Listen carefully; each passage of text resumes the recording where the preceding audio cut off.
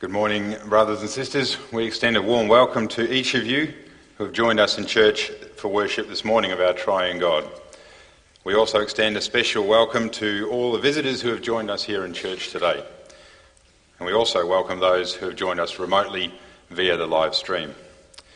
May we all be comforted and encouraged by the preaching of the gospel of our risen Lord and Saviour, Jesus Christ. And may God be praised and glorified by our worship. Consistory has the following announcements. Adam and Chamin Sibim have requested an attestation to the Free Reformed Church of Kelmscott, and we wish them the Lord's blessing in their new congregation. And this morning, the worship service will be led by Brother Plater. Before we commence the worship, let us sing together Psalm 111, verses 2 and 5.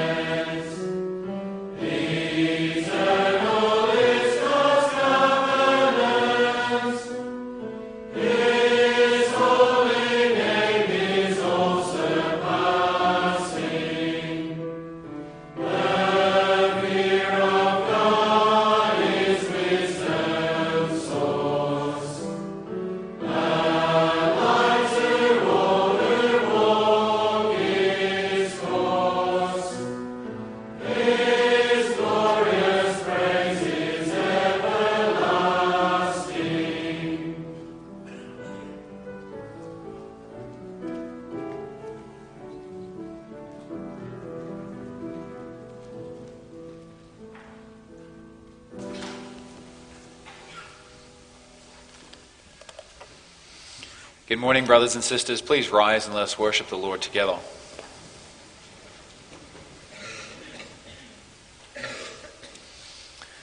As we come before our God to worship his glorious name, we confess that our help is in the name of the Lord who made heaven and earth. And God greets you this morning, grace to you and peace from God our Father and the Lord Jesus Christ. Amen. Let us continue our worship and sing a song of praise to our Savior Jesus Christ with the words of hymn 79, verses 1, 2, and 5. Hymn 79, 1, 2, and 5.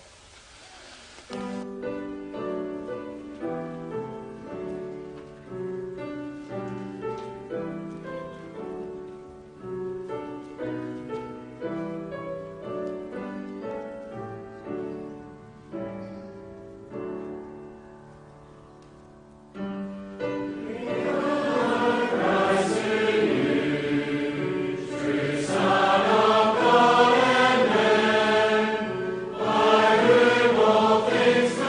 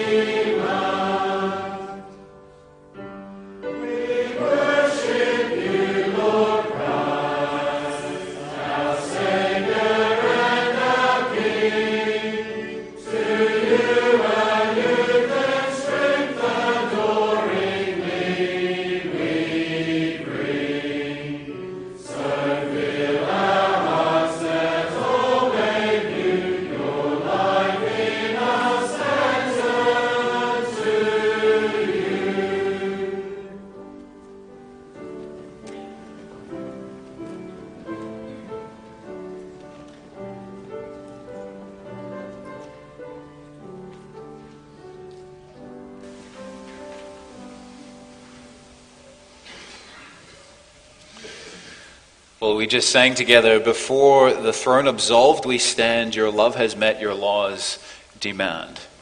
Congregation, as we now come and listen to the law of God and what he requires of us and what the law demands, and as we see our sins and our shortcomings in light of God's law, let us remember our Savior Jesus Christ, who has perfectly met the demands of the law in our place so that we might be righteous in him. So here now, in light of that, the word of God that comes to us in Exodus 20.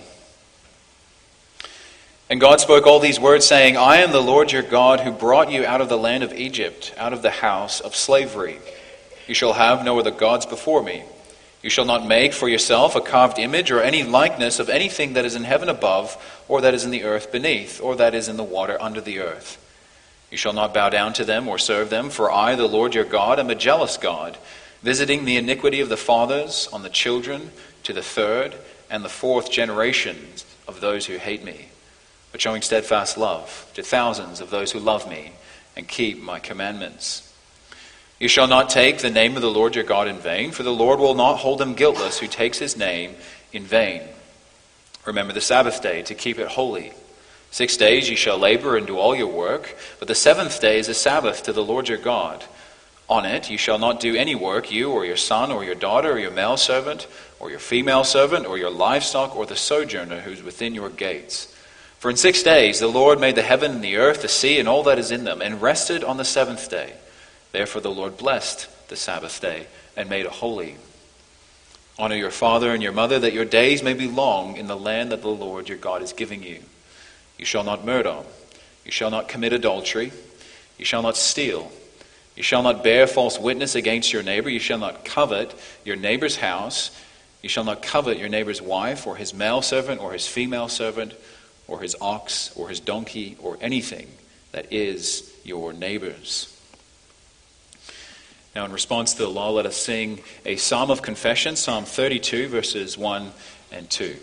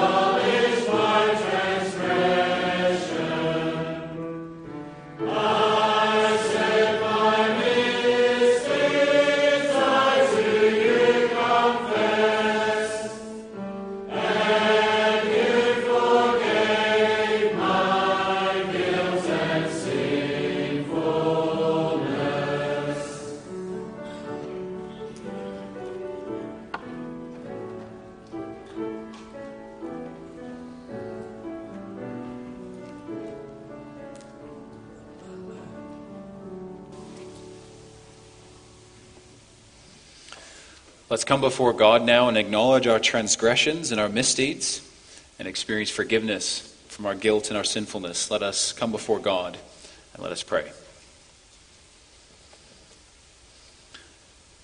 O Lord God and Heavenly Father, we acknowledge that you are majestic, that you are glorious, that your works are almighty in your hands. Your righteousness endures forever. You have caused your wondrous acts to be preserved in thought and memory. And Father, we marvel at this. We praise you for this. For Lord, we know that creation at this very moment, it sings your praises. The heavens declare your glories. The earth proclaims your handiwork. Lord, day unto day they pour out speech, and night unto night they bring forth knowledge. And they do that without a voice. And Father, we praise you that you created us with voices so that we can also praise your great name, that we can bring before you, we can see your acts, and that we can articulate that, and that we can rejoice in who you are. Lord, this is part of the purpose that you created us for. You created us to glorify you and to enjoy you forever. But Father, we also confess that our sins stand in the way of that. Father, we acknowledge that when we look at this week, we look at the just laws and what they demand. And Father, we acknowledge that we fall short of that. We fall so far short of that. And Lord, sometimes, like the psalmist, we can try to hide away from you. But Lord, we realize that that crushes us. That we suffer from the constant knowledge of your just judgment. And that our bones waste away. It sucks the life out of us, as David says. And so, Lord, we confess our sins to you. We acknowledge that we are sinners and that you are holy. Lord, we acknowledge that when we look at this week, we haven't loved you as we ought. We haven't spoke to one another in love to those around us. We think of the things that we've said to our spouse or our children or our work friends or schoolmates. Lord, we think of the things that we've done. We think of the things that we've thought. And Lord, we're often ashamed of our thoughts because, Lord, they reveal what's truly in our hearts. And we see that there is all sorts of sins. There's lust, adultery, there's pride, there's arrogance, there's resentfulness, there's bitterness, and all of that wells up from our hearts, Lord. And so we confess these things before you. We acknowledge that we are sinners, and we pray that you would forgive us for the sake of Jesus Christ. Lord, we thank you that because of him, even though we are sinners, we can come to you boldly and confident of your love and confident of your grace. And all because of our Savior. And so, Lord, we pray that you would bless us as we desire to worship you. We love you, and we want to bring our praises to you. We want to be encouraged by your word, to hear your word proclaimed, and that our hearts would be changed. And so we ask that you would bless the reading and the preaching of your word. Father, if we really want to know someone, we often have to just ask them, and they will reveal it to us. We can't see into their mind. And Lord, in the same way, we can't know your mind unless you reveal it to us. And so we pray as you open your word, which is a revelation of who you are and your character, that you would reveal yourself to us. And that you would work powerfully through your Spirit. And that you would dwell amongst us this morning. Father, we bring all of this in the name of Jesus Christ. Amen.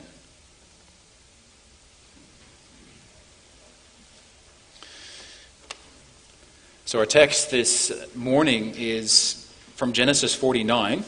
And in preparation for that, we'll read from Genesis 48 to 49, verse 28.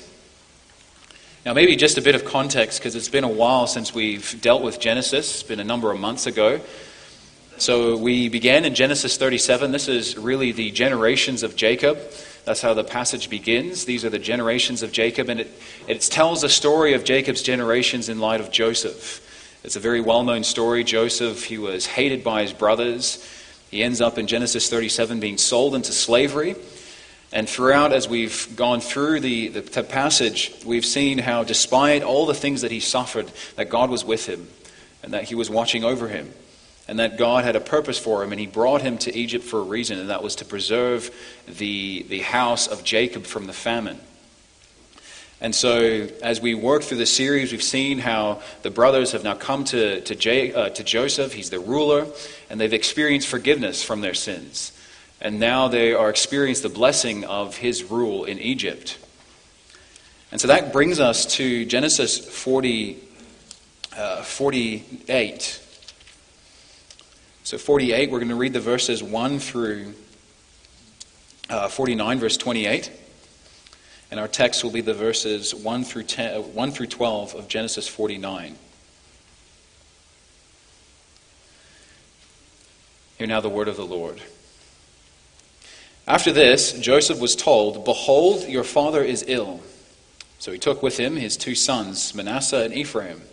And it was told to Joseph and to Jacob, "Your son Joseph has come to you." Then Israel summoned his strength and sat up in bed. And Jacob said to Joseph, "God Almighty appeared to me at Luz in the land of Canaan and blessed me, and said to me, Behold, I will make you fruitful and multiply you. I will make you a company of peoples, and I will give this land to your offspring after you for an everlasting possession. And now your 2 sons, who were born to you in the land of Egypt before you, I came to you in Egypt, are mine. Ephraim and Manasseh shall be mine, as Reuben and Simeon are. And the children that you fathered after them shall be yours. They shall be called by the name of their brothers in their inheritance.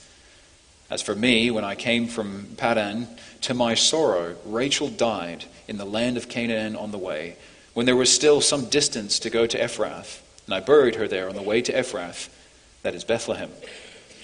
When Israel saw Joseph's sons, he said, "Who are these?" Joseph said to his father, "They are my 2 sons, whom God has given me here." And he said, "Bring them to me, please, that I may bless them." Now the eyes of Israel were dim with age, so that he could not see.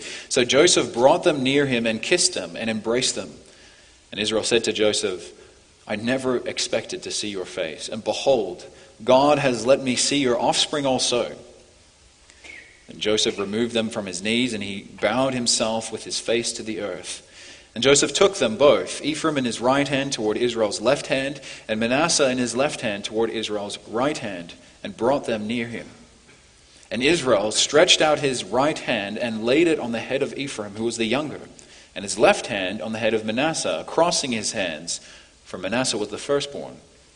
And he blessed Joseph and said, "The God before whom my fathers Abraham and Isaac walked, the God who has been my shepherd all my life, long to this day, the angel who has redeemed me from all evil, bless the boys. And in them let my name be carried on, in the name of my fathers Abraham and Isaac, and let them grow into a multitude in the midst of the earth." When Joseph saw that his father laid his right hand on the head of Ephraim, it displeased him, and he took his father's hand to move it from Ephraim's head to Manasseh's head.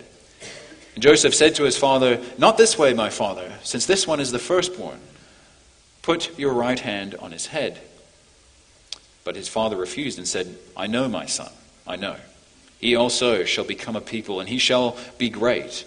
Nevertheless, his younger brother shall be greater than he, and his offspring shall become a multitude of nations." So he blessed them that day, saying, "By you Israel will pronounce blessing, saying, God make you as Ephraim and as Manasseh." Thus he put Ephraim before Manasseh. Then Israel said to Joseph, "Behold, I am about to die, but God will be with you and will bring you again to the land of your fathers.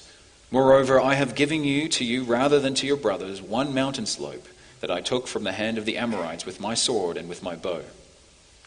And this is the context for our text this morning, 49. Then Jacob called his sons and said, "Gather yourselves together that I may tell you what shall happen to you in days to come. Assemble and listen, O sons of Jacob. Listen to Israel your father. Reuben, you are my firstborn, my might, and the firstfruits of my strength, preeminent in dignity and preeminent in power. Unstable as water, you shall not have preeminence, because you went up to your father's bed, then you defiled it. He went up to my couch. Simeon and Levi are brothers. Weapons of violence are their swords. Let my soul come not into their counsel. O my glory, be not joined to their company. For in their anger they killed men, and in their willfulness they hamstrung oxen.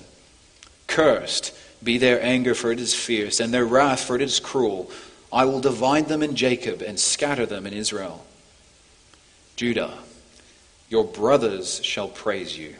Your hand shall be on the neck of your enemies. Your father's sons shall bow down before you. Judah is a lion's cub. From the prey, my son, you have gone up. He stooped down. He crouched as a lion and as a lioness. Who dares rouse him? The scepter shall not depart from Judah, nor the ruler's staff from between his feet, until tribute comes to him, and to him shall be the obedience of the peoples. Binding his foal to the vine and his donkey's colt to the choice vine, he has washed his garments in wine and his vestures in the blood of grapes. His eyes are darker than wine, and his teeth whiter than milk. Zebulun shall dwell at the shore of the sea. He shall become a haven for ships, and his borders shall be at Sidon. Issachar is a strong donkey, crouching between the sheepfolds. He saw that a resting place was good, and that the land was pleasant, so he bowed his shoulder to bear, and became a servant at forced labor. Dan shall judge his people as one of the tribes of Israel. Dan shall be a serpent in the way, a viper by the path, that bites the horse's heel, so that his riders fall backward. I wait for your salvation, O Lord. Raiders shall raid Gad, but he shall raid at their heels. Asher's food shall be rich, and he shall yield royal delicacies. Naphtali is a doe let loose that bears beautiful fawns. Joseph is a fruitful bow by a spring. His branches run over the wall. The archers bitterly attacked him, shot at him, and harassed him severely. Yet his bow remained unmoved. His arms were made agile by the hands of the mighty one of Jacob. From there is the shepherd, the stone of Israel. By the God of your father who will help you, by the Almighty who will bless you with blessings of heaven above, blessings of the deep that crouches beneath, blessings of the breasts and of the womb. The blessings of your father are mighty beyond the blessings of my parents, up to the bounties of the everlasting hills.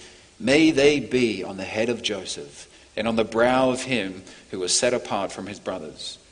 Benjamin is a ravenous wolf, in the morning devouring the prey, and at evening dividing the spoil.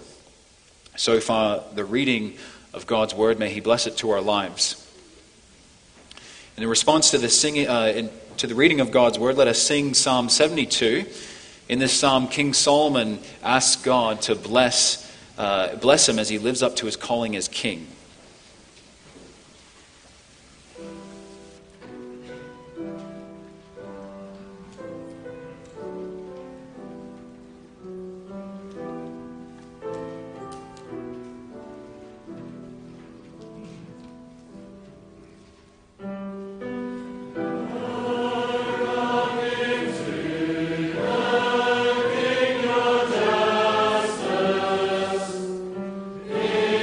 Son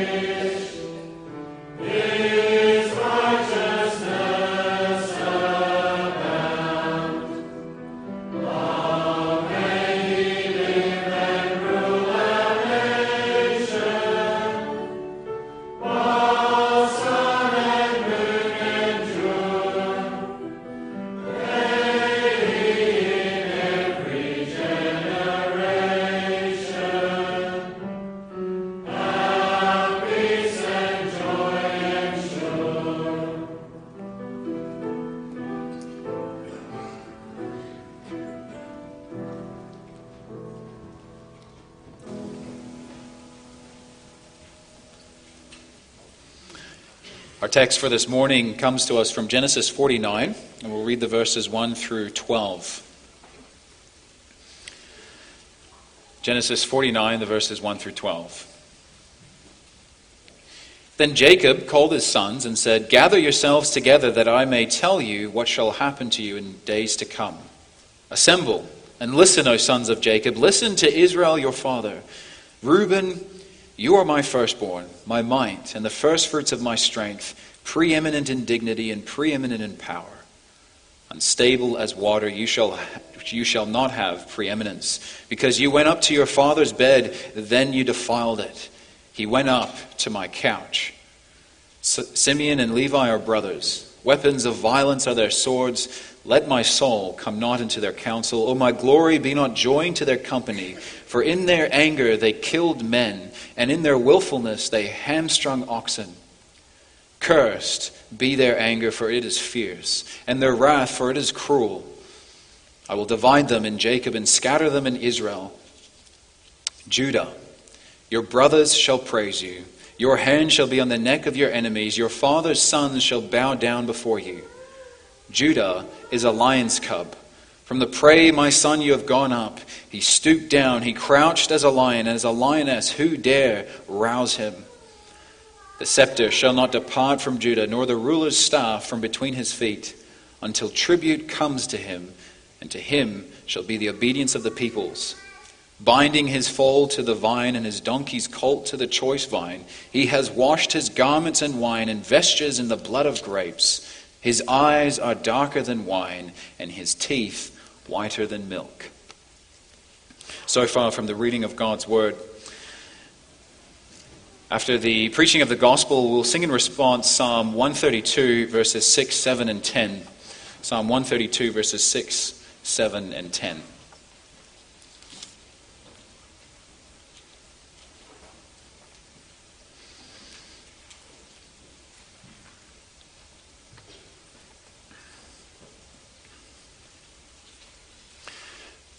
Dear congregation of our Lord Jesus Christ, maybe some of you have received an email, maybe in your junk email, where it talked about someone who had a sizable inheritance and you somehow were a relative.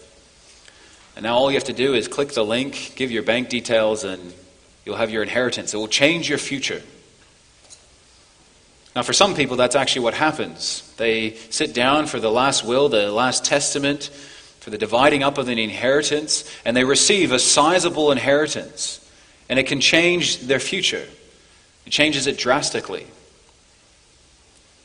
And it dictates what will happen. Now, in a similar way, our passage this morning is the last words of Jacob.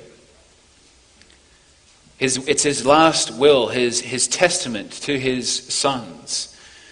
If we think about it, Jacob possessed these rich blessings from God. This is something that Genesis has been tracking from one generation to the next. God made these promises to Abraham, and now he's tracking them through the generations. And now Jacob, as a grandson, he is also the recipient of these blessings. And he takes these blessings now and he bestows it on his sons. This is the inheritance that he gives to his sons. They're not just merely a transferal of ownership or a divvying up of some possessions that he had. No, these are more than that. They're prophetic. They reveal what will happen in the days to come, as it says in Genesis 49, verse 1. So what we see is what's going on is, in his last words, Jacob is giving his people, his sons, a glimpse of their vision in the inheritance that God has in store for them, in the promised land. And this is very significant. Because Jacob, he recounts earlier in 48 verse 3, he talks about how God Almighty appeared to him at Luz and in the land of Canaan and blessed him. And he said, "Behold, I will make you fruitful and multiply you. And I will make you a company of peoples, and I will give you this land to your offspring after you for an everlasting possession." So God promised that he would give them land, and he promised that he'd make them a great people.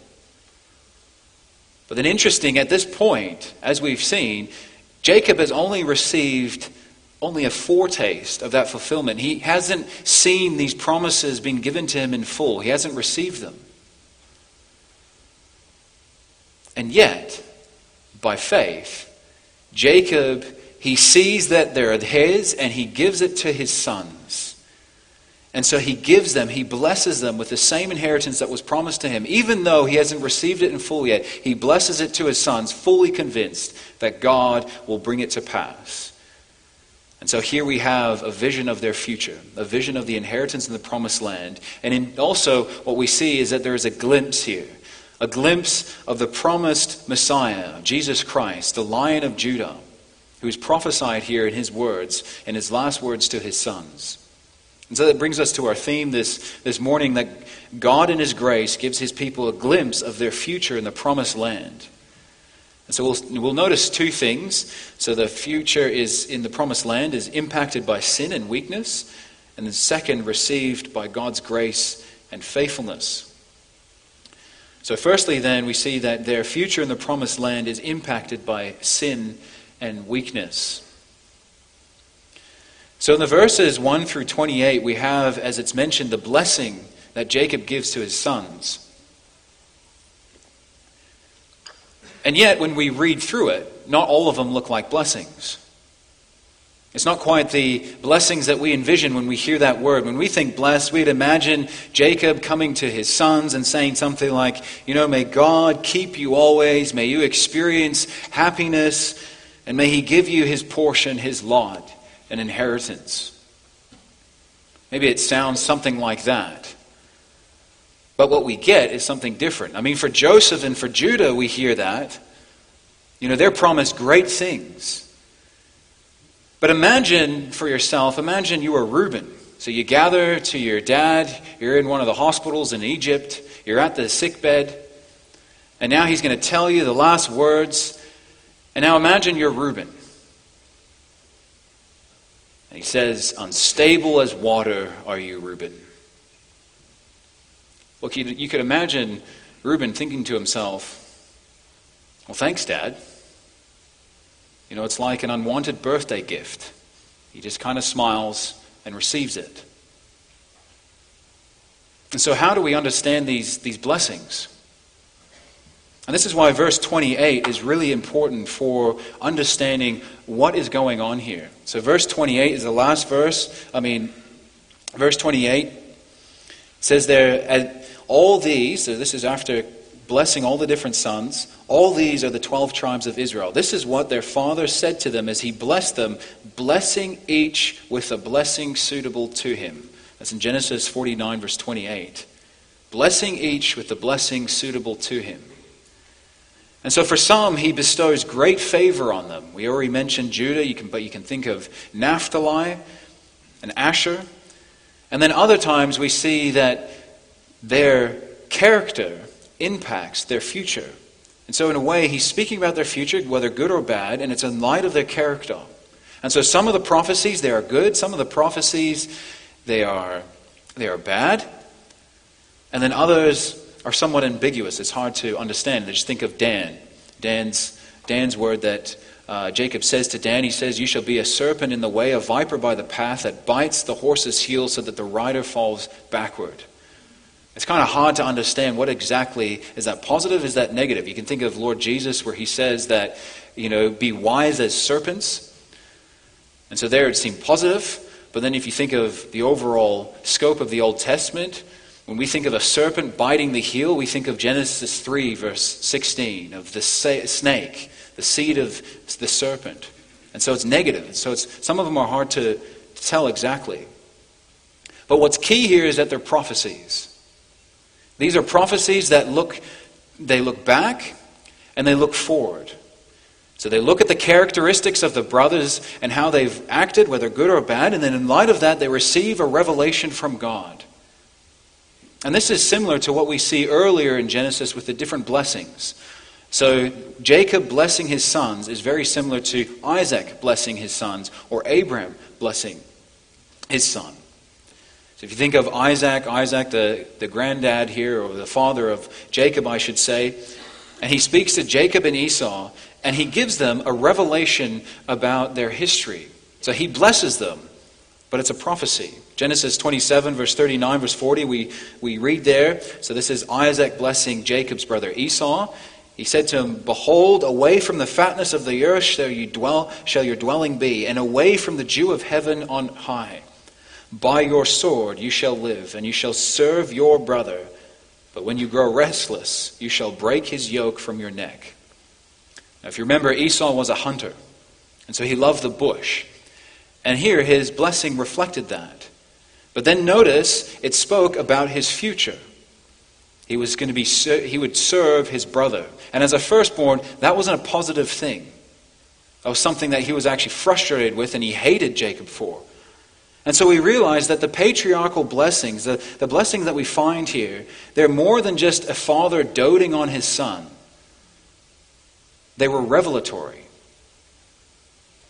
And so this passage is foundational not only for the brothers, but also, as we see later on, Israel's history. Here is a prophecy about the different tribes. And so God is revealing the history of his people, what's going to happen, and also what we see if you look at all of Genesis, you see that these blessings often tell us about the history that Israel would have, the nation, with the other nations around them. And so that's a key thing to realize as we work through our text this morning. So these are prophetic words of blessing. But one of the things that we notice as we work through our text is that these words are impacted by the father's sins. So we see this particularly with Judah's words to Reuben, to Simeon, and Levi. So Reuben was Jacob's firstborn.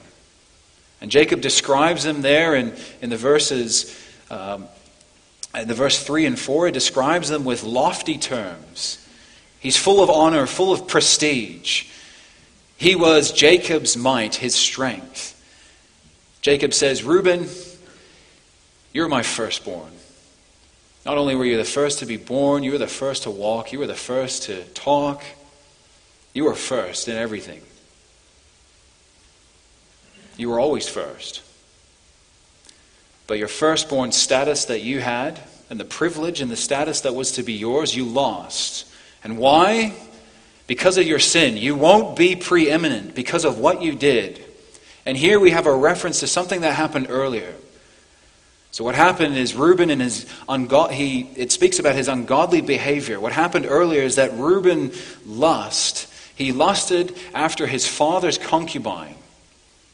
And he laid with her. Genesis 35 verse 22 tells us, when Israel lived in the land, Reuben went and lay with his father's concubine, and Israel heard it.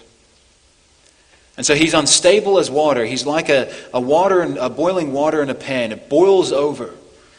And his lust couldn't be contained, and he even went to his father's bed. And now there in that passage, we don't read of any sort of denunciation from Jacob. Jacob doesn't speak to Reuben about this. But here he does, and he does with scathing terms.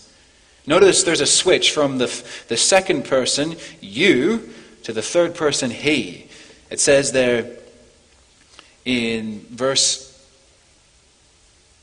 4.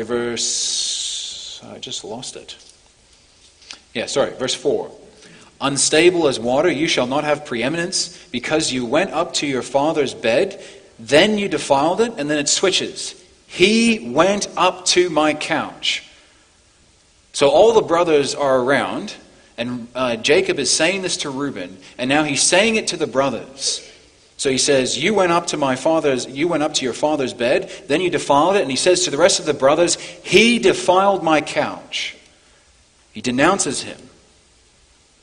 He defiled what was holy. He profaned it. And what we see is his actions have consequences. The special rights and privileges that he had as firstborn that were rightfully his were forfeited by his actions. 1 Chronicles 5 verse 1 tells us, it explains that the sons of Reuben, so it says there in 1 Chronicles 5 verse 1, the sons of Reuben, the firstborn of Israel, for he was the firstborn, but because he defiled his father's couch, his birthright was given to the sons of Joseph, so that he could not be enrolled as the oldest son. So he lost his right as the firstborn. He lost his preeminence. And this has lasting effects for his tribe. It speaks of when you look at the tribe of Reuben, Reuben wasn't a preeminent tribe. It wasn't a great tribe. If you look at when Israel settled in the land, Reuben kind of moves into the background. He loses that original place of status and privilege. So after they settle in the land, the Reubenites, you don't really see them appearing in history. There's no king that comes from them. There's no prophet that comes from them, no judge. And so what we see is that Reuben's sin didn't only affect him, it affected the prophecy even of his sons, of his future generations. It affected their place and their significance in the promised land. And if we look at Simeon and Levi, we see a similar thing. Again, God's revelation about their future is impacted by their sin. So it says, Simeon and Levi are brothers. Weapons of violence are their swords. So when it speaks of brothers, it's talking about camaraderie, about these are brothers in arms. But they're more than just brothers by blood. He's saying that these brothers were united in their revenge, in their violence. And here again, he's referencing something that happened earlier. So if you think of Genesis 34, in that passage, what happens is Dinah gets taken in by Hamor of Shechem, and she's humiliated. She's humiliated by him. And so the sons come in, Simeon and Levi, and in their anger and their revenge, they destroy every male of the city. They make Jacob a stench, it says, in the eyes of all the other nations. And here we get even more details about the incident. It says, therefore, in their anger they killed men, and in their willfulness they hamstrung oxen. And so their desire wasn't simply to render these animals useless. It was to get revenge in any way that they could. This is what they were. This is what they did. And as a result, Jacob says, my glory will not be joined to their company. So unlike some of the brothers, Judah, Joseph, Asher, Naphtali, which speaks about abundance of portions and abundance of riches, Simeon and Levi were going to be scattered in Israel. It says there, I will divide them in Jacob and scatter them in Israel. And again, this is what we see for the history of Israel. Their sin, Simeon and Levi, it impacted their children and their children's children. Both tribes were scattered. Simeon was sprinkled through Judah, so that's the southern tribe, and then also had a few cities in the north. So they didn't have an allotment like the others. And then if you look at Moses in Numbers 26, Simeon was the weakest of the tribes there. And then later, when Moses blesses Israel in Deuteronomy 33, we don't read of Simeon. It's not that they're gone.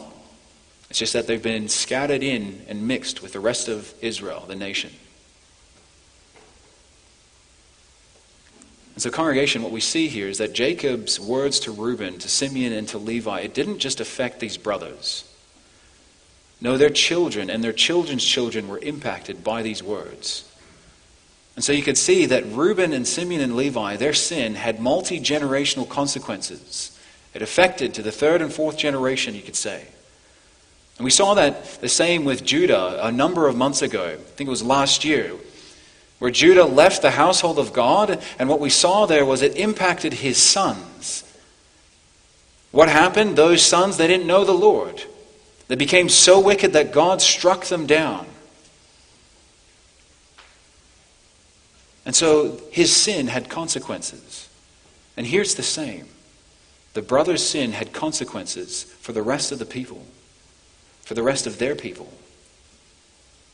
And so, brothers and sisters, the question for us this morning is, how is your sin impacting those around you? How is it affecting the lives of your friends? The lives of your family members? Or your marriage? We could think of a few examples to bear this out. You think you could use a similar example of Reuben? Maybe you can think of a person's use of pornography spilling onto their marriage bed and then causing relationship to be shattered, there to be a betrayal of trust. So there's an impact. Or you can think of someone whose sin is anger and struggle with anger. Where we see their harsh words, they constantly bring their children down. And it has lasting impacts on their kids. Kids walk around on eggshells around their father. Or they completely avoid him altogether. Or you could think of a different sin. You could think of maybe something that's more subtle, an obsession with work. Or something like that. Where someone has an obsession with work and it ends up being their drift in relationship. And so we could put it this way. Reuben wasn't only passing down personal assets to his children. And so what are you passing down? How is or how will your sin impact those whom you love? Because here, the passage is telling us that sin has consequences and sin has multi-generational effects. Effects that some of you know full well.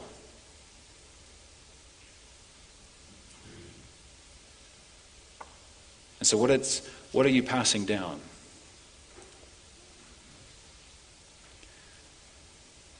But brothers and sisters, what's very amazing about these blessings is that we see, although there is an impact of sin, that sin's effect is not irredeemable or irreversible. And we see this with Levi. It's beautiful what happens. So if you compare the blessing here to the blessing in Deuteronomy 33, maybe if you want, you can open to Deuteronomy 33.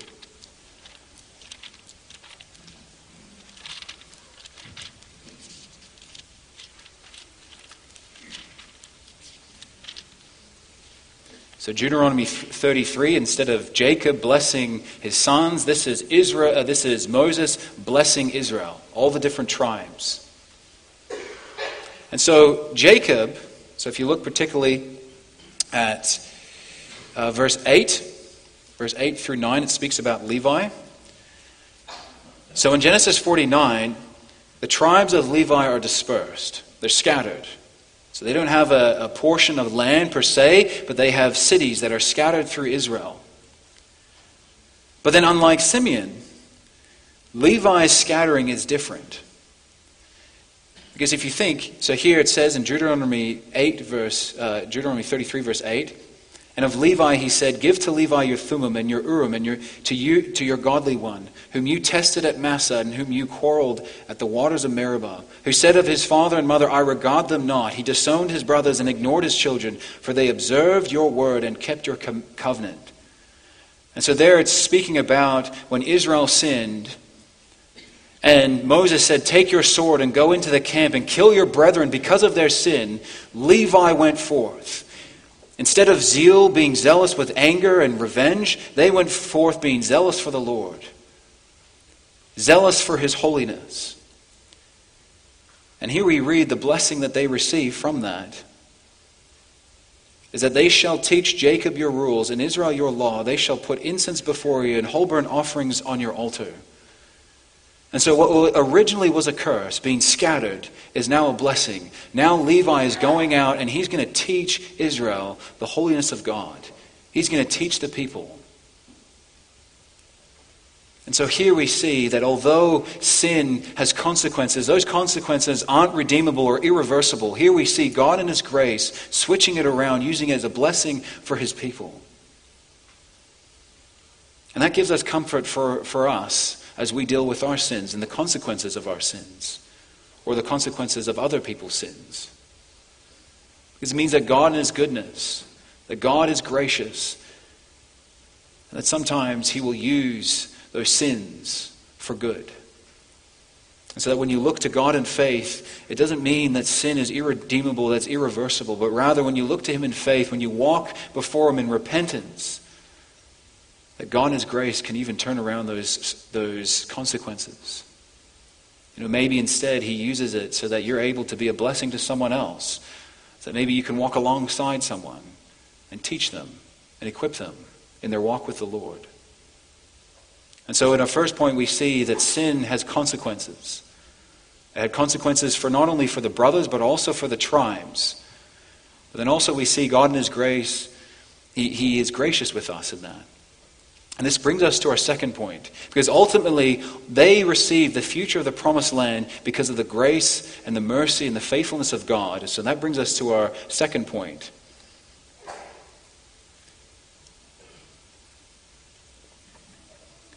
So if you have a cursory read of Genesis 49,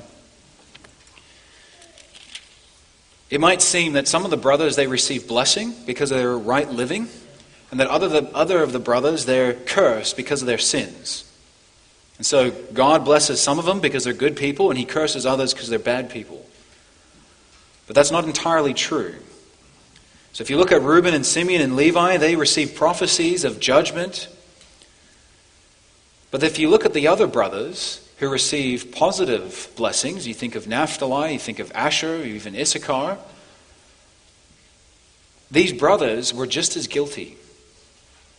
You think back to Genesis 37, where the brothers, they got rid of Joseph. It was all of the brothers. It wasn't just Reuben, it wasn't just Simeon, it wasn't just Levi. It was all of the brothers. All of the brothers were conspirators in getting rid of Joseph.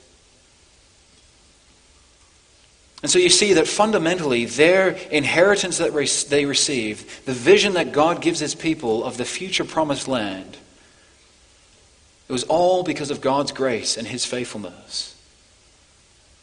See, notice that despite their sin and despite their weakness, none of Jacob's sons lose the promised inheritance. Although some of their futures were impacted by their sin, not one of them was missing in the register of Canaan. All of them had a future in the promises of God. So as we just saw, Reuben, he lost his preeminence, but he was still an heir of the promise. Simeon and Levi, they may have been scattered and dispersed, but they weren't scattered to other nations. They were still heirs of the promise. And this is what Jacob's last words show us.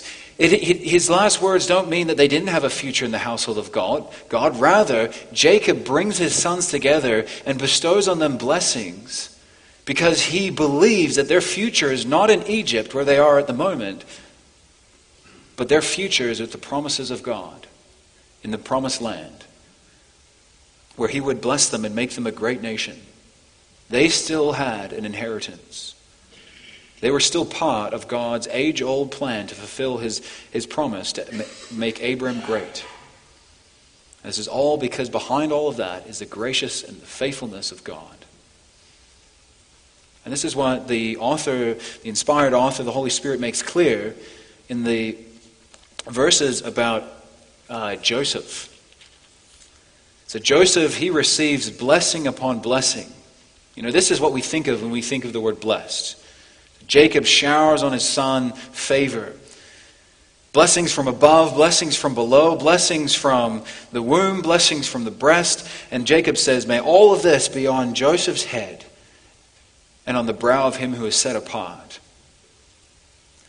And you look at, despite everything he went through, it says, Joseph, you are a fruitful bow. A fruitful bow by a spring. His branches, they run over the wall. And the picture here is of a fruitful tree. You know, you could think of the neighbor's tree growing so big, and then its branches coming into your property, and the fruit just dangling in over the wall. That's the picture that is given there. And Joseph was truly like that. What we've seen through this series is that Joseph was not only blessed by God, but he was a blessing to others. The fruit of his blessing went over to others, even to the ends of the earth. Everyone came to him for bread, if you may remember. And yet he did that despite everything he experienced, despite being thrown into a pit by his brothers, by being thrown into a prison. He was faithful. And he was fruitful. But notice, congregation, the reason given for this. If you look at verse 24, it wasn't because of Joseph that he remained unmoved. It wasn't because of his arms that made him so agile. No, it says because of the faithfulness of God. It was God's grace to him. Joseph was sustained by the hand of the mighty one of Jacob, for there is a shepherd, the stone of Israel. And the stone, the image there is of a testimony. You think of the Israelites when they went to the promised land, they mounted up stones. And that stone was a testimony of what God had done. And so what Jacob is saying, Joseph, when you look at your life, it is a testimony of the faithfulness of God. The blessings he received isn't because of his faithfulness. The emphasis here is on God. We saw that earlier as well. If you think right back to Genesis 39, Joseph is in the house of Potiphar. And what we see there, the constant refrain is that the Lord was with him. He succeeded. Why? Because the Lord was with him. And he was with him at every moment, even when he ended up in prison. And so it was God. It was the God who had been Jacob's shepherd through his whole life long that strengthened Joseph's hand. He was a testimony of God's faithfulness. And this is what we see, especially in the last verses of our text, with the prophecy to Judah. So Judah receives another great vision, a beautiful future, a glorious inheritance. Judah, which means praise, it says there that he will be praised by his brothers. He will have dominion, he will have royal authority over Israel. It's spoken of in verse 8. He will be majestic like a lion who overcomes the enemies. And he will be a ruler whose scepter is in his hand, and it will not pass from him. He was going to be a ruler with great abundance and great affluence. He would be preeminent. And when you look at the later history of Judah, of the tribe of Judah, this is what we see. We see that Judah is first in the wilderness wanderings, Numbers 2, verse 2 to 3. They were first by divine direction to attack when they entered the promised land, to go and attack their enemies. They were first. And yet it speaks more than that, because it speaks beyond just the wilderness journeys and the conquest of Canaan. It speaks of the glorious reign of David and of Solomon. You think of that prophecy where a scepter would rise from Israel. And here he's seeing in a glimpse prophetically the kingship of David and Solomon, these great kings. But yet, as you can probably imagine, brothers and sisters, he's seen more than that. Because if you think of the rule of David and of his successors, that's not the ultimate fulfillment of this prophecy. If you look at under David and Solomon, yes, Israel prospered. 2 Chronicles 1 verse 15 tells us that Solomon made silver and gold to be common in Israel as a stone. But the wealth never got to the point of verse 11 and 12, where he binds his foal to the vine and his donkey's colt to a choice vine. Now maybe that seems like a strange image, but if you're an Israelite, you don't tie your donkey to your asset, the grapevine, because the donkey will start munching on it and destroy it. You know, you don't do that unless you're so wealthy that it doesn't even matter. It'd be like us using $100 bills as toilet paper. We wouldn't do that unless it didn't matter. And that's how the abundance of wealth here that is spoken of. But you don't see that in Israel. Yes, gold and silver became great, but we don't see the prosperity spoken of here. And likewise, we don't see the same victory over enemies. If you think of in the time of Solomon, Israel experienced great peace in the land, but they didn't experience victory from their enemies. Ultimately, when you look further on in Israel's history, they get banished from the land. They get exiled because of their sins. Nations overthrow them and drive them out. And so this prophecy here that Jacob gives to his sons, it's not fully fulfilled in these kings, or in the kings that would come from the line of Judah. Not until Christ. Not until Christ Jesus. And here Jacob is seeing Christ's day from afar. He has a vision of that glorious reign of our Savior Jesus Christ. And notice, congregation, it doesn't come from Joseph, whom you'd expect. You know, he was the fruitful bow. He was the righteous one. It comes from Judah, another sinner in a long lineup of sinners. It is through Judah that God brings the Christ, the one who would come and conquer sin and death. It's through Judah's descendant to whom all the obedience would belong, where he would come and the nations would bow before him. It's because of Christ, that God's people receive a glorious abundant inheritance, one that will not fade, that will not decay, and that is imperishable.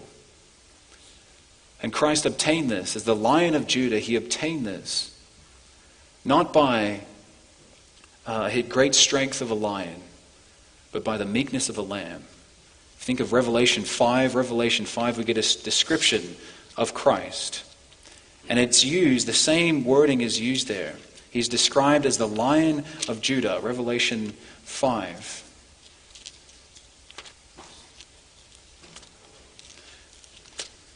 So Revelation 5, verse 5. And one of the elders said to me, "Weep no more. Behold, the Lion of the tribe of Judah, the Root of David, has conquered so that he can open the scroll."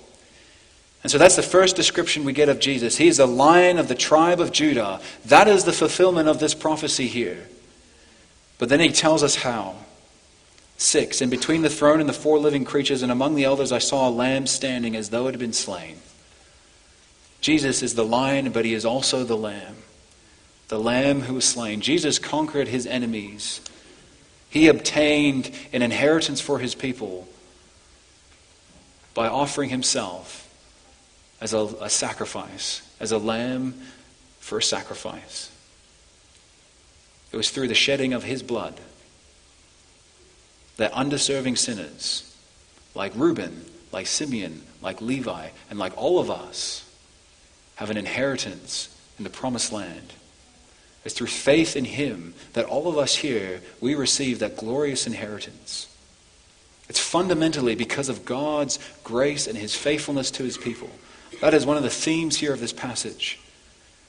It wasn't because of Reuben and Levi and all their greatness. No, it was because of God's faithfulness, his commitment. And what an encouragement this is for us, brothers and sisters. As we experience the consequences of our sins and as we daily struggle with sin and with its effects. Because notice how it didn't rob them of their inheritance. Sometimes we can feel that. Maybe you wonder that your sin will discredit you. That you won't be an heir of God's glorious future because of your sin and what you've done. But here, the glory here is that despite all the mess, despite all the sins that we have, through faith in Christ, when we believe in him and when we repent and come before him, that Christ gives to us the inheritance that in our righteousness we could never give. And it's all because of God's grace and his faithfulness. That is the reason we receive a beautiful inheritance. And so, congregation, as you wrestle with the effects of sin, know that as those who believe in Jesus Christ, that your inheritance is secure, that you will receive that because of faith in Christ. And by repentance and faith in him, that you will receive that inheritance. See, this is the vision that Jacob gave his sons. And this is the vision that Jacob gives to us as well. Brothers and sisters, we have a glorious future. And it's all because of the Lion of the tribe of Judah, who came not because of his people's worthiness and because they were so deserving of it, but because of the love and the faithfulness and the graciousness of our God. And so trust in him, believe in him, and have faith in him. Amen.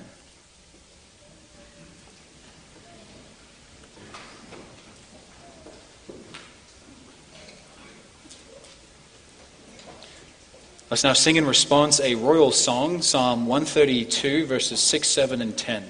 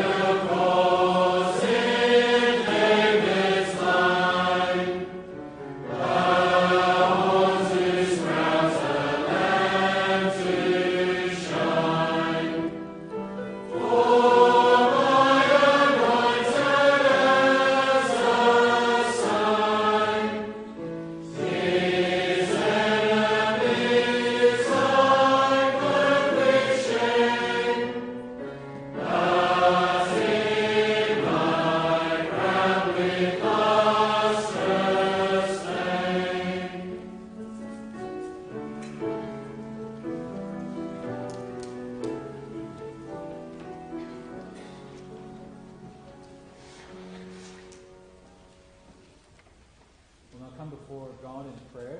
And we'll remember two prayer matters. Firstly, we'll remember our brother Michael Verbrugge and Christine as well, as they mourn the passing of his brother, and also as they celebrate their 57th wedding anniversary. And so we'll thank God for that. And then we'll bring before the Lord also with joy the birth of Noel for Oakley and Kiara Auld. Sorry, Desnu. Let's come before God in prayer.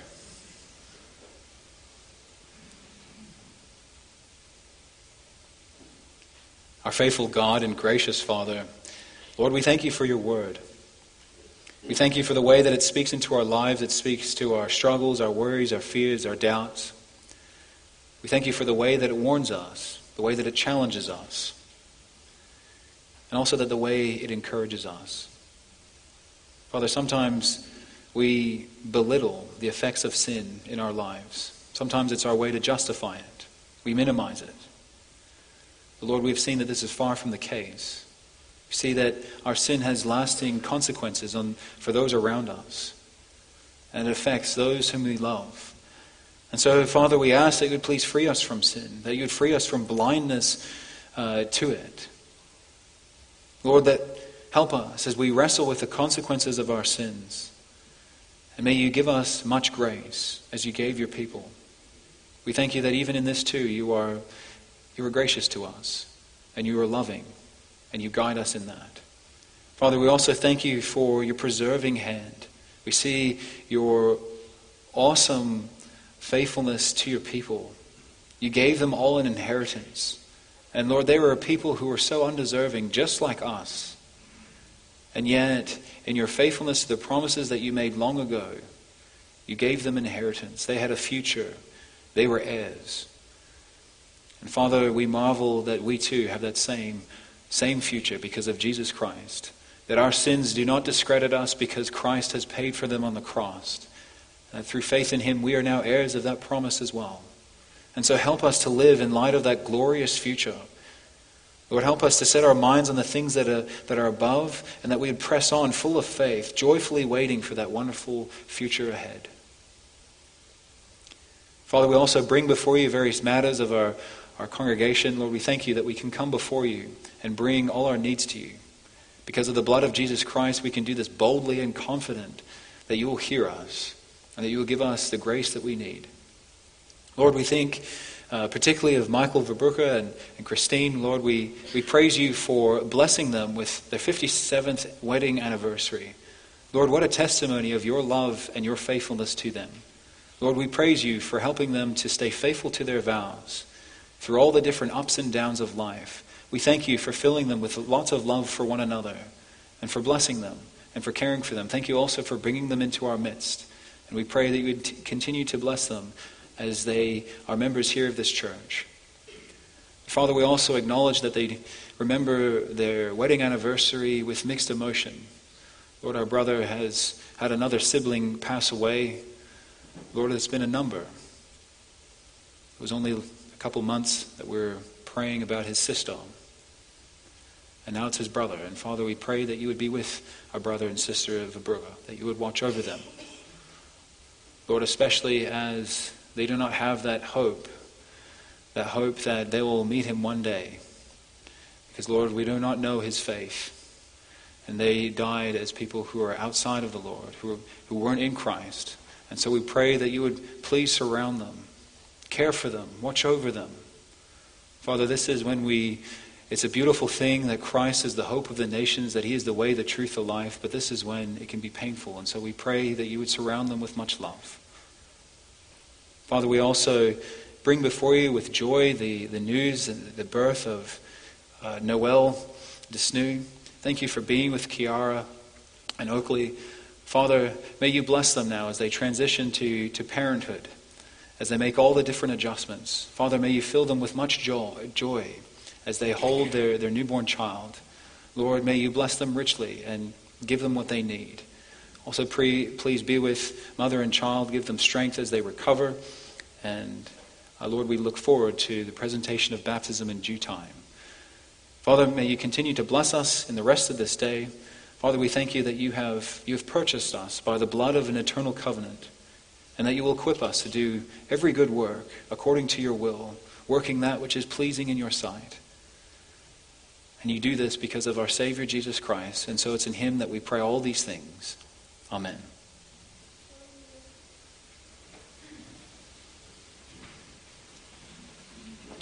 You now have an opportunity to give of your offerings to the Lord, and the offering is requested for the ministry of mercy. And as you do so, remember the words of Hebrews 13, verse 16, "Do not neglect to do good and to share what you have, for such sacrifices are pleasing to God." And so this is another way that we can please our God and worship him, by giving of our thank offerings to him. And then in response, we'll sing hymn 36, verses 1, 3, and 4.